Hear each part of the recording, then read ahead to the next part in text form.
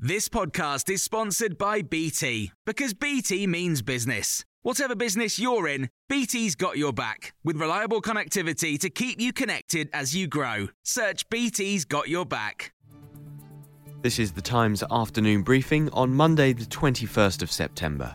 The government's chief scientific advisor and England's chief medical officer have laid out the state of play as a second wave of coronavirus threatens to spread across the country.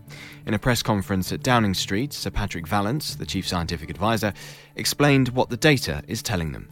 At the moment, we think that the epidemic is doubling roughly every 7 days. If that continues unabated, by mid-October, you would end up with something like 50,000 cases per day. That, he says, would be expected to lead to more than 200 deaths per day by the middle of November. England's chief medical officer, Chris Whitty, says the time of year will harm efforts to tackle the virus. We're now going into the seasons, late autumn and winter, which benefit respiratory viruses, and it is very likely they will benefit COVID as they do, for example, flu.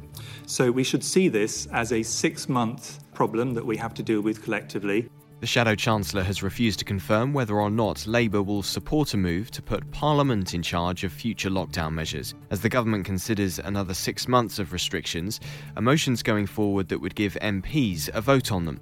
In an interview with Times Radio Breakfast, Annalise Dodds was asked if Labour would back it. We're going to look very closely and carefully at any proposals. We do think it's very important that Parliament is involved in these kinds of discussions, that there is transparency, that there is accountability. So we will look carefully at them. But we also think, not just talking about Parliament, but talking about the country, we need to have transparency so that the public can actually see what government is doing, especially to sort out the testing system. Parliament's Joint Committee on Human Rights has criticised coronavirus guidelines for being unclear and says it's therefore unacceptable that people are being fined for breaching them. Many thousands are being fined, it claims, despite evidence that police don't fully understand their powers. And the Prince of Wales has warned that the climate crisis will dwarf the impact of coronavirus. He's recorded a message from the grounds of Balmoral to mark the start of Climate Week. Prince Charles says the pandemic is a window of opportunity to reset the economy for a more sustainable and inclusive future. You can hear more on these stories throughout the day on Times Radio.